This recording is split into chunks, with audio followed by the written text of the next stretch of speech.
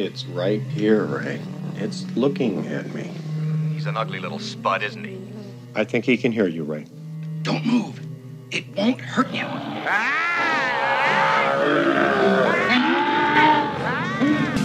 Batman, what happened? Are you okay? He slimed me. That was Bill Murray getting up close and personal with a gruesome green ghost in 1984's Ghostbusters.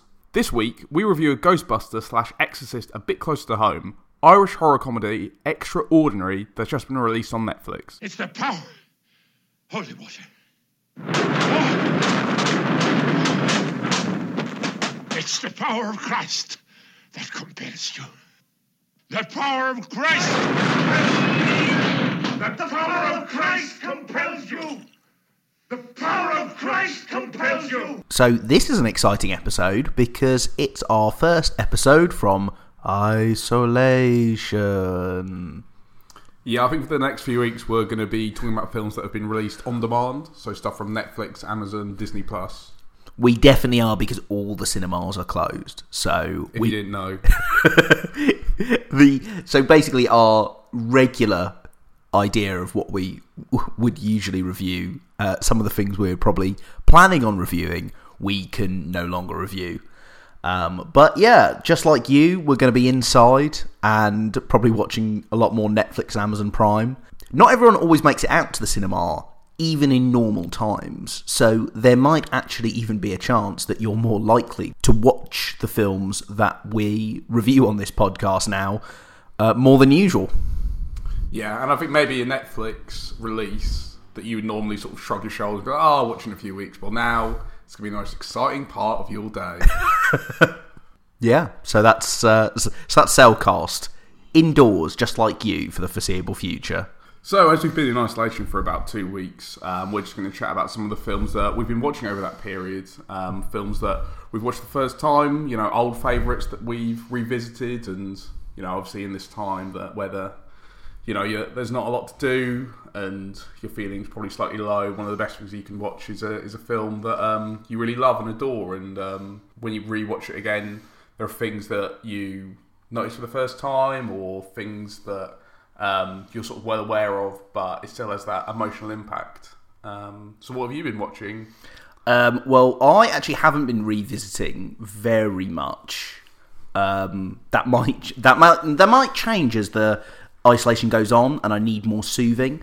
One of the new things I watched was Zootropolis, which sounds kind of like a sick day film because it's like a Pixar animated film. But and that was on Disney+. That was on Disney+, which our sister, who also lives with us, has now bought. So that wasn't a plug for Disney+, but just saying that we now do own Disney+. So Zootropolis, which I was really, really surprised at it being really good, particularly because back when it was released in like 2016, I wrote a really snarky blog post about how it was one of the films that I was least looking forward to coming out, because I just thought, oh, it's boring, anthropomorphized, like animals living in an animal city, what a bunch of bullshit. But actually, it turned out to be a really good film about tolerance in a multicultural society, and I think it's a really, really positive film, a really positive, optimistic film about the world we live in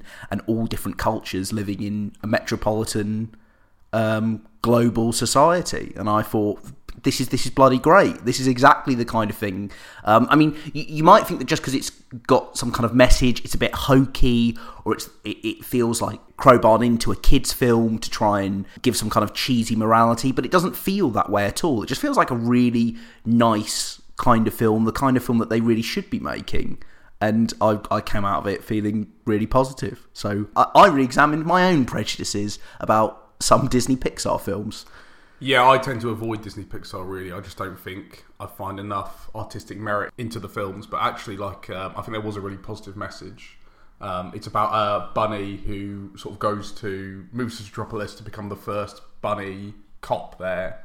And there she starts to investigate certain predators that have gone missing. And while at first she's sort of demeaned, she sort of goes on her own journey to find herself in the city. But then it also does become about more than that. It's not just about the prejudice that the bunny faces.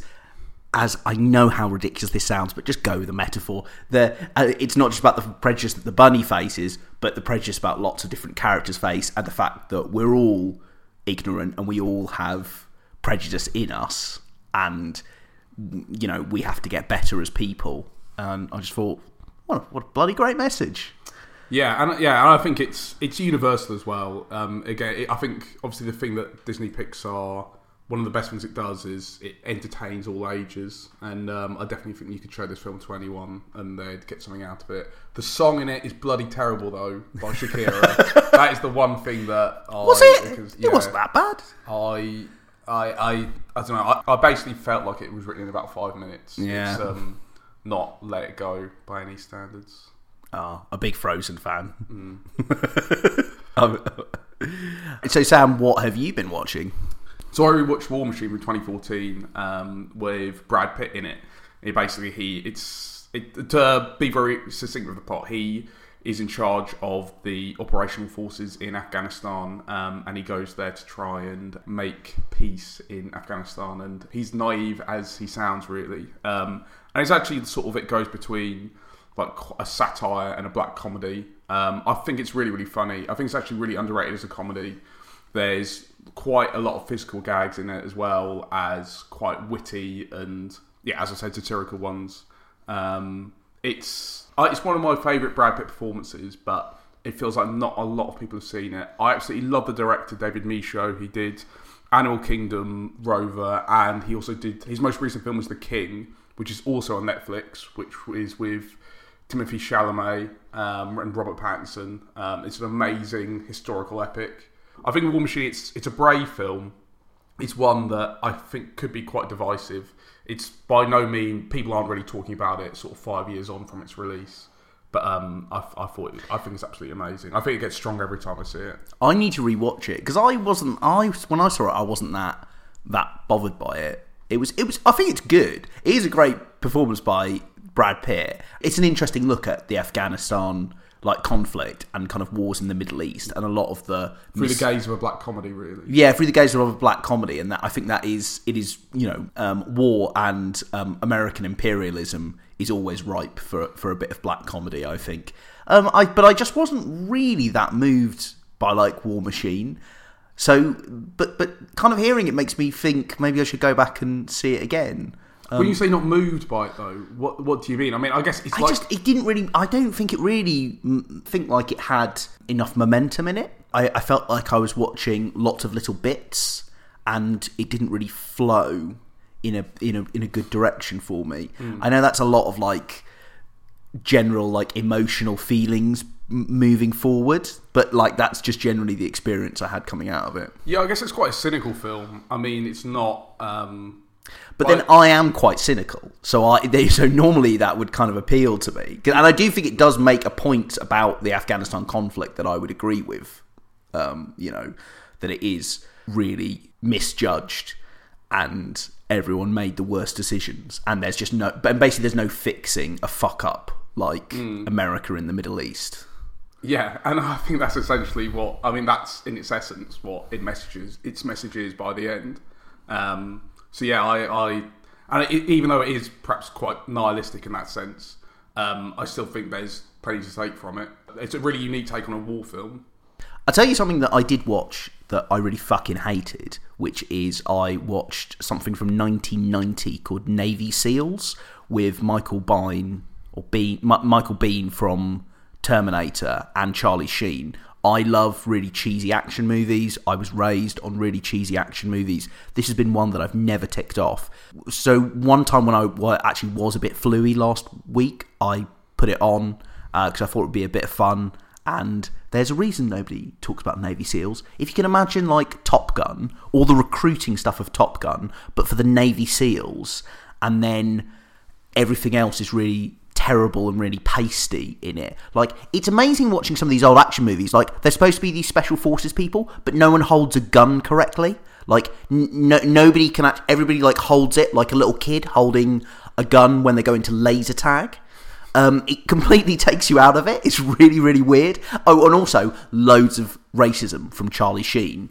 Amazing, racism, but it was kind of racism. Like, he'd say a racist thing, and everyone would be like, "Oh, you can't use the word raghead because we've actually got a Middle Eastern person in the room." He's like, "Oh, sorry, guess that's just me," and he was like racist, but that was supposed to be like a slightly charming thing, or it played into like he's just a bit of a maverick. So when he like refers to like uses a Hispanic slur, oh, that's just because he's a bit of a maverick and he just doesn't really follow the rules. Like, I can't believe this actually ever got made. It's really terrible. I just think that maybe at this point I wonder if I've seen all the action movies that are actually worth seeing, and if I do find another old one from the 90s or the 80s that I think, oh, I really want to tick this off, maybe I should just leave it. Maybe that was his character profile. Like, when he got sent the script, it was the character's name and a charming racist.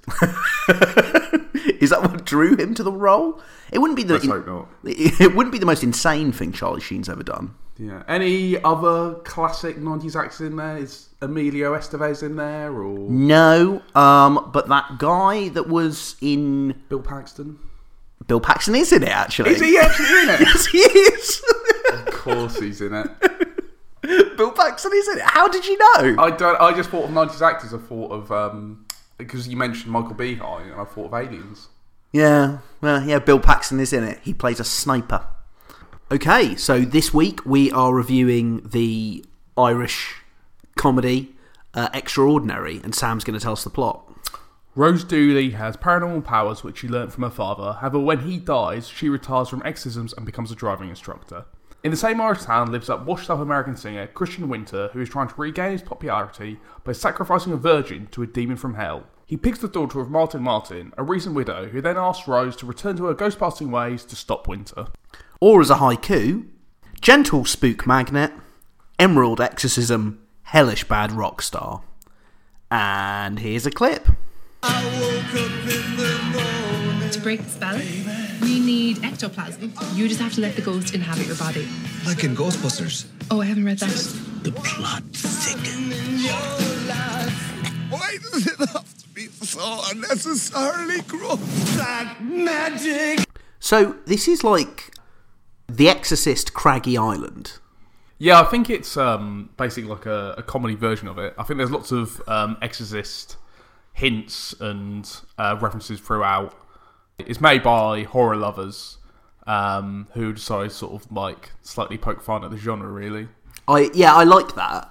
I mean, although it references it now and again, it's got its own tone, the real naffness and tameness of like a rural Irish village, but just where loads of spooky stuff sort of goes on. Something like, say, Sanford from Hot Fuzz, but it's haunted, or, you know, like I said before, close to maybe Craggy Island, but haunted, like something that's a bit that's very small and colloquial, but just happens to be full of like quite like crap ghosts. Yeah, and I think that's sort of shown quite well at the beginning, because there are videos of Vincent Dooley, who's Rose's dad, and he's kind of like the head Ghostbuster in a way. Yeah. I love those bits because it kind of reminded me, I don't want to keep dropping in references to other things, but it was kind of Merengue-esque, kind of how crap and pompous the VHS tapes were compared to the kind of really lame stuff that they were dealing with. But it was a great way to start it off. I think that I think that's something that was definitely to its strength.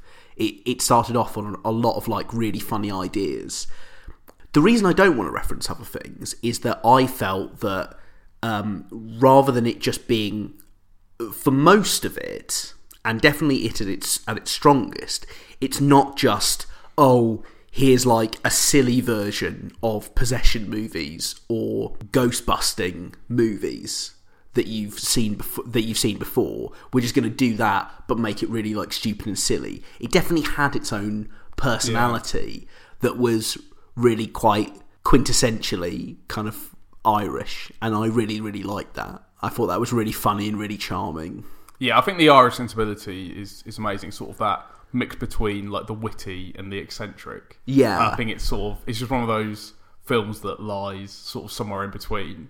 But I completely agree with you. I think if they'd done like a wink, wink, nudge, nudge, like, oh, we're sort of laughing at the horror genre, isn't it silly and absurd? But they don't. I think they sort of embrace it, but are able to make jokes out of it in equal measure. I did really love the more eccentric bits. The idea that ghosts might haunt really silly things like cheese was a really easy thing to exercise.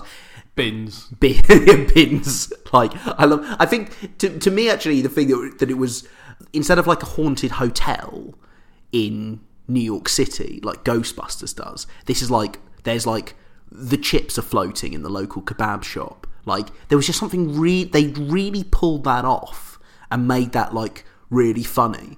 I really liked that. I don't know why. Maybe it's because it felt like it had its own personality. And I think that's maybe the key to a concept like this, is that it understands something about the place that it's from, and the kind of people that are in it, and playing to their strengths is all about, like, well, these people have their, this place has its own personality. So if we're going to make a comedy, it's got to have its own personality in it, even though it's about something as ridiculous as an exorcism and demonic possession. Yeah, and I think that's illustrated well by the characters in a way, because if you compare it to something like the original Ghostbusters, where all the characters are sort of outlandish and mavericks in their own sort of right, with, like, I guess their comedy style is, like, quite over the top and in your face, but the protagonist of this film, like Rose, she's just very, like, sweet, good-natured, sort of shy, a little bit sensitive as well.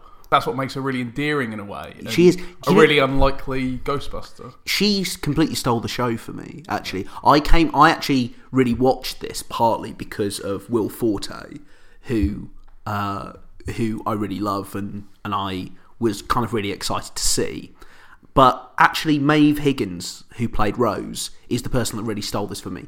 She was so natural and charming and sweet and just immediately likeable. I haven't seen Maeve Higgins in very much, but I think if this is an indicator of the kind of thing she could do, I think she could end up being a household name. I think there was something great about her. I think a lot of people will watch this and just be bowled over by her. I think it was the way that she had this way of, like, when she went back home and she immediately just took off her trousers and started eating a yogurt while bouncing on a gym ball. It's one of those kind of really, like, it was one of these things that was, like, immediately, like you say, endeared yourself to her.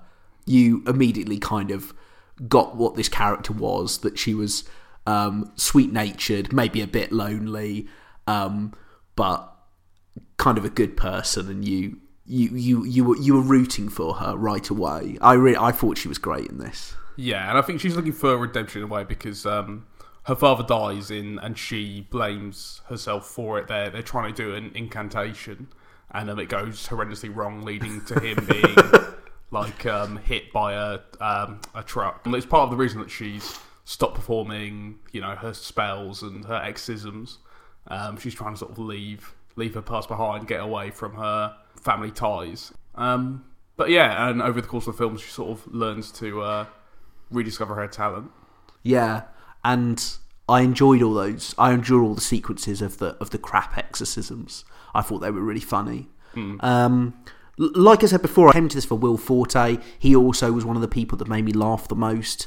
I think especially early on, when you see him as this really naff prog rock star from the United States who was just like this one-hit wonder, seeing like the old footage of him with all the terrible 80s special effects and the really like some really dodgy keyboard playing. Will Forte has a talent for being speaking really grandly, but somehow being really pathetic at the same time. Like, he does this a lot in Last Man on Earth, which is a really great TV show. He is perfect at being pompous, and I think the idea of him playing an evil Satanist who's actually just a really, like, a fading rock star is a really good role for him. And I think he was a delight as ever. He was very reliable to watch. Yeah, and I think maybe he's attracted to sort of original and good comedy writing because obviously this feels like a micro-budget film. Yeah. But he's gone to Ireland to make it. I actually don't know what sort of led him to be in this film, whether he knows the director, he knows the filmmakers, or maybe he's even got links to Ireland, I'm not sure. But yeah, it's like I think it's a sort of your classic, like, big star coming to do a cameo appearance in a small UK.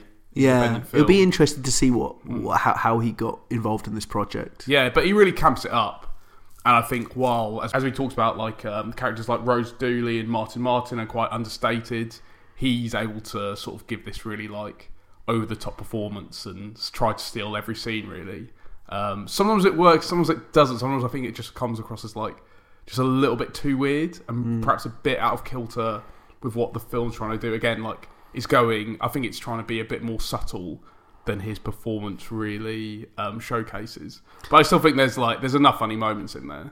I loved all the references to other films. I feel like stuff when they just dropped in like who are you going to call and stuff like that into the script, but it was also the fact that Rose herself didn't get any of the references as well. I thought that was such a brilliant way of nailing how small and rural this Irish town was, that the town's leading Ghostbuster doesn't know what a Ghostbuster is. I thought that was really funny.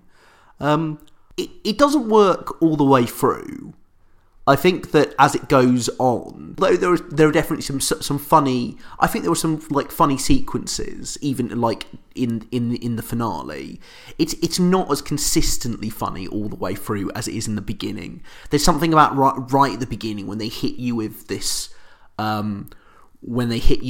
really, with the really silly 80s VHS, and then a lot like some slapstick moments, and then Rose herself. Something about like the film just starts so strong and you're just really pulled in and it's really, really funny. But then by the time it's kind of getting towards the end, it's sort of, I really felt like it lost touch with those like sweeter elements at the beginning. It becomes a little bit more like kind of smutty and actually does become a bit like gory and smutty. Smutty. That's what it turns into. And it's kind of a shame because it ascends from a 12A into a 15. Yeah, quite quickly and unnecessarily. Yeah, but like it actually starts to become by the end a little bit like what we talked about at the beginning that we didn't like about it. Like it starts to become like, oh, just a possession movie, but what if we made it really silly, or what if we just stuck in? What if it was like a demonic horror, but a bunch of sex jokes got stuck in there instead? Like, and it's fine. I mean, I think it kept me laughing, even towards the end. But it was sort of, like I say, I think it lost touch with everything that made it like really good. Yeah, without wanting to spoil it, there's like, I think at one point towards as it's getting into that sort of final third of the film, there's an anal sex joke which kind of came from out of nowhere. And at that point, I just thought, oh, it's not quite in the same comedy tone as it was going for. No. And from that point on, it sort of downgrades a little bit. But I don't know. I think even though it's not strong all the way through, I think it's a bit of a gem. I really enjoyed it. I'm gonna think back quite fondly to it. I just think it feels like too much of a directional debut in a way. And I mean, well, and that's because it is. Yeah. But it's just about sort of with these films, it feels like they just about get over the 90-minute mark. But there were scenes that felt a bit redundant. But that can sort of happen to a lot of low-budget films, really, and I don't think it's necessarily a criticism, but I did get the sense towards the end that, like, you know, if they really had enough of a strong idea to make this a feature film, I think they did. Their tone, and I think they had enough jokes there that it was worth making a feature-length film out of. But what do you think it would have been better as a TV series or something, or possibly? I mean, I think I could see a TV series made out of Rose Dooley and like the inhabitants of the town. Yeah. I think there was basically like enough funny and comedic moments for them to turn it into a 6-part, half-an-hour BBC comedy in a way. I wonder. Yeah, I wonder if it would work. I wonder if maybe there's a future in that. Maybe they'll have a TV spin-off or something. I don't know. I think it was. I think it had enough in it to be pretty fun. I don't think it's going to rock anyone's world. if you like comedy from this side of the pond, and if you like the kind of vibes that we're throwing out there, and some of the names that we've been using to kind of as a kind of tonal touchstone, a palette, if you will, then I think you'll get a kick out of it. And it's on Netflix, and it's I think it's worth a look in. Yeah, overall for me, I felt it was slightly a bit too hit and miss. And I think, especially by the end, I thought I'd never want to revisit this like final 15 minutes. No, it just felt a little bit desperate in the end. So I don't think I'll watch it again, and I think I would just put it down as to like a good attempt. Some really good characters, but not quite good enough for me. I guess it's just a film that's impossible to hate in a way because it's got so many good intentions. I agree. I completely agree. Oh, Jesus, Mary and Joseph. Martin, she's floating. She's floating, Martin. I know. What is evil?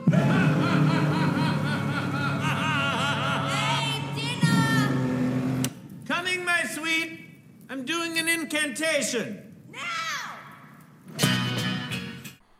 And if you like this, I'm going to recommend 2007's Hot Fuzz. It's 13 years old, but still as brilliant as ever. Often regarded as the best of Edgar Wright's Cornetto trilogy, Hot Fuzz is the story of top London copper Nicholas Angel, played by Simon Pegg, as he is reassigned to sleepy Gloucestershire village Sandford.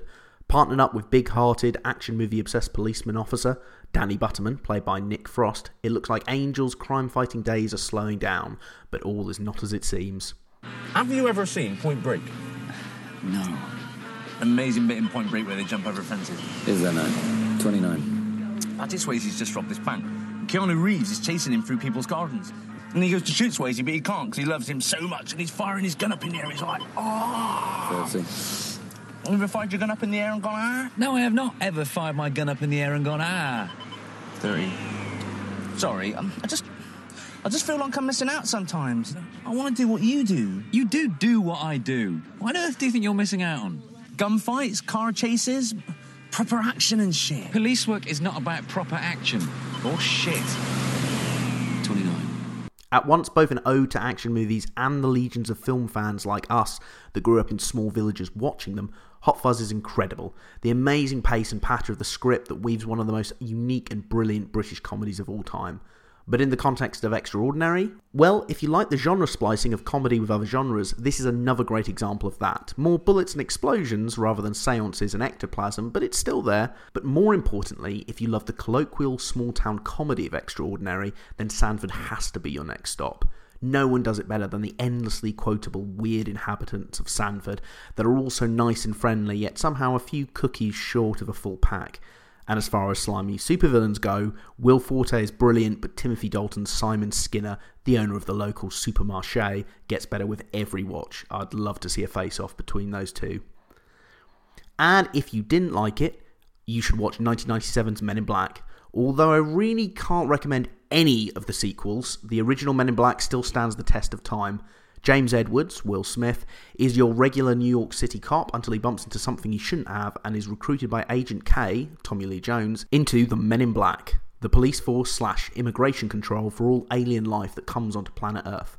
James is now Agent J, and their new threat is a skin-stealing extraterrestrial called a Bug who's trying to get his hands on powerful technology. You want to stay away from that guy. He's grouchy. 3-hour delay in customs after a trip of 17 trillion miles is going to make anybody cranky. You know what I mean? Hey, what branch of the government do we report to? Well, none. They ask too many questions. So who pays for all this? We hold the patents on a few gadgets that we confiscated from out-of-state visitors. Velcro, microwave ovens, liposuction. This is a fascinating little gadget. It's going to replace CDs soon, so I'll have to buy the White Album again. If Extraordinary's small-town hijinks sent you to sleep or the spooky goings-on really weren't your cup of tea, then switch to coffee and head to the Big Apple, New York City and beyond. The stakes are bigger but no less funny in Men in Black, and if the horror thing wasn't doing it for you, then maybe the sci-fi edge will. It brilliantly parodies conspiracy theories and alien invaders, recasting sinister government agencies as bureaucratic border guards as well as occasional world-saving heroes. It's carried by a witty, fast-paced script, another reason to head here if Extraordinary was a bit too slow for you, and the charismatic double act of Kay's no-nonsense, last of the old school, and Jay's energetic, enthusiastic rookie. The joke in Extraordinary was exorcism but in a small, quaint place. Men in Black is alien invaders, but with the red tape of a government department and the monotony and other drawbacks of occasionally saving the world. If you haven't seen it in a long time, it still shines bright as that shooting star that I saw one time, and I actually don't remember anything about now I think about it. Thank you so much for listening to Cellcast. You can find and subscribe to us on Spotify, iTunes, Apple Podcasts and SoundCloud as Cellcast, and come follow us on Twitter at Cell Magazine and like us on Facebook.com/Cell Magazine.